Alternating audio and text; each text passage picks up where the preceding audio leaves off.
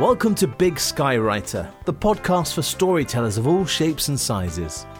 Whether you write novels, teach classes, or just tell your friends what you did last weekend, if you're a storyteller, this podcast is for you. Here's the host of Big Sky Writer, Clint Morey. Now, I don't want anyone to feel even a twinge of jealousy, but I have a little confession to make. I just got back from Paris. You heard me right. Paris. Me. I went to Paris. On Monday, I boarded a flight and left Missoula, and returned to Missoula on Friday. Think about that. We live in an amazing world. Now, for those of you who think going to Billings or Spokane is a big trip, I can assure you a trip to Paris is a bigger trip. But it wasn't all fun and games. I had to work.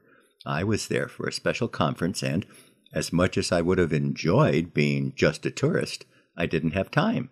I had presentations to attend and people to meet. Now, don't feel bad for me. Admit it, you were starting to feel bad, weren't you? Well, I did manage to get a few glimpses of life in Paris as I was going to and from my sessions and meetings. I saw many fancy restaurants with French-sounding names and people sitting outside the restaurants chatting and enjoying life. It looked just like the scenes I'd seen in the movies.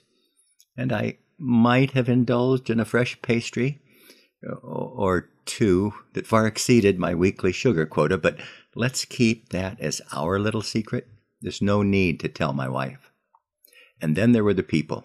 So many languages and nationalities that came together in Paris, so many cultures, and it amazed me that just about everyone I interacted with spoke excellent English, in addition to whatever other languages they spoke.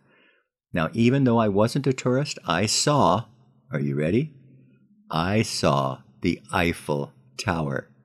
The Eiffel Tower. How many people can say that? Well, probably quite a few, but that's not the point. The point is, I saw the Eiffel Tower. Me. What?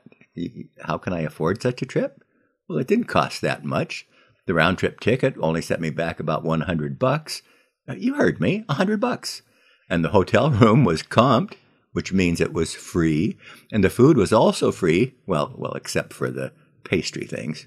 Pretty cool, huh? You don't believe me?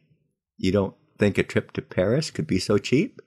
Well, listen, you have to know how to shop for these things online. It takes some skill, but I'm pretty good at it. It starts with the airline. My airline of choice is Allegiant because they're often the cheapest, by far. What? You don't think Allegiant flies internationally? Well, they don't, but why would I care if they fly internationally? I see your problem. You're thinking of that other Paris place, the one in Europe. Well, get serious. I couldn't afford a trip like that. My conference was at the Paris Hotel in Las Vegas. I had some excellent meetings there and talked to some interesting people, but as nice as Paris was, it doesn't come close to my home in Montana. I love the Big Sky country. Now, if you check out my show notes or my transcript, you'll see I have some links that you might be interested in. But before I go, I'd like to share a blessing with you from the Old Testament. May the Lord bless and protect you. May the Lord's face radiate with joy because of you. May He be gracious to you, show you His favor, and give you His peace. Numbers 6:24-26. Until the next time, be the reason someone smiles today.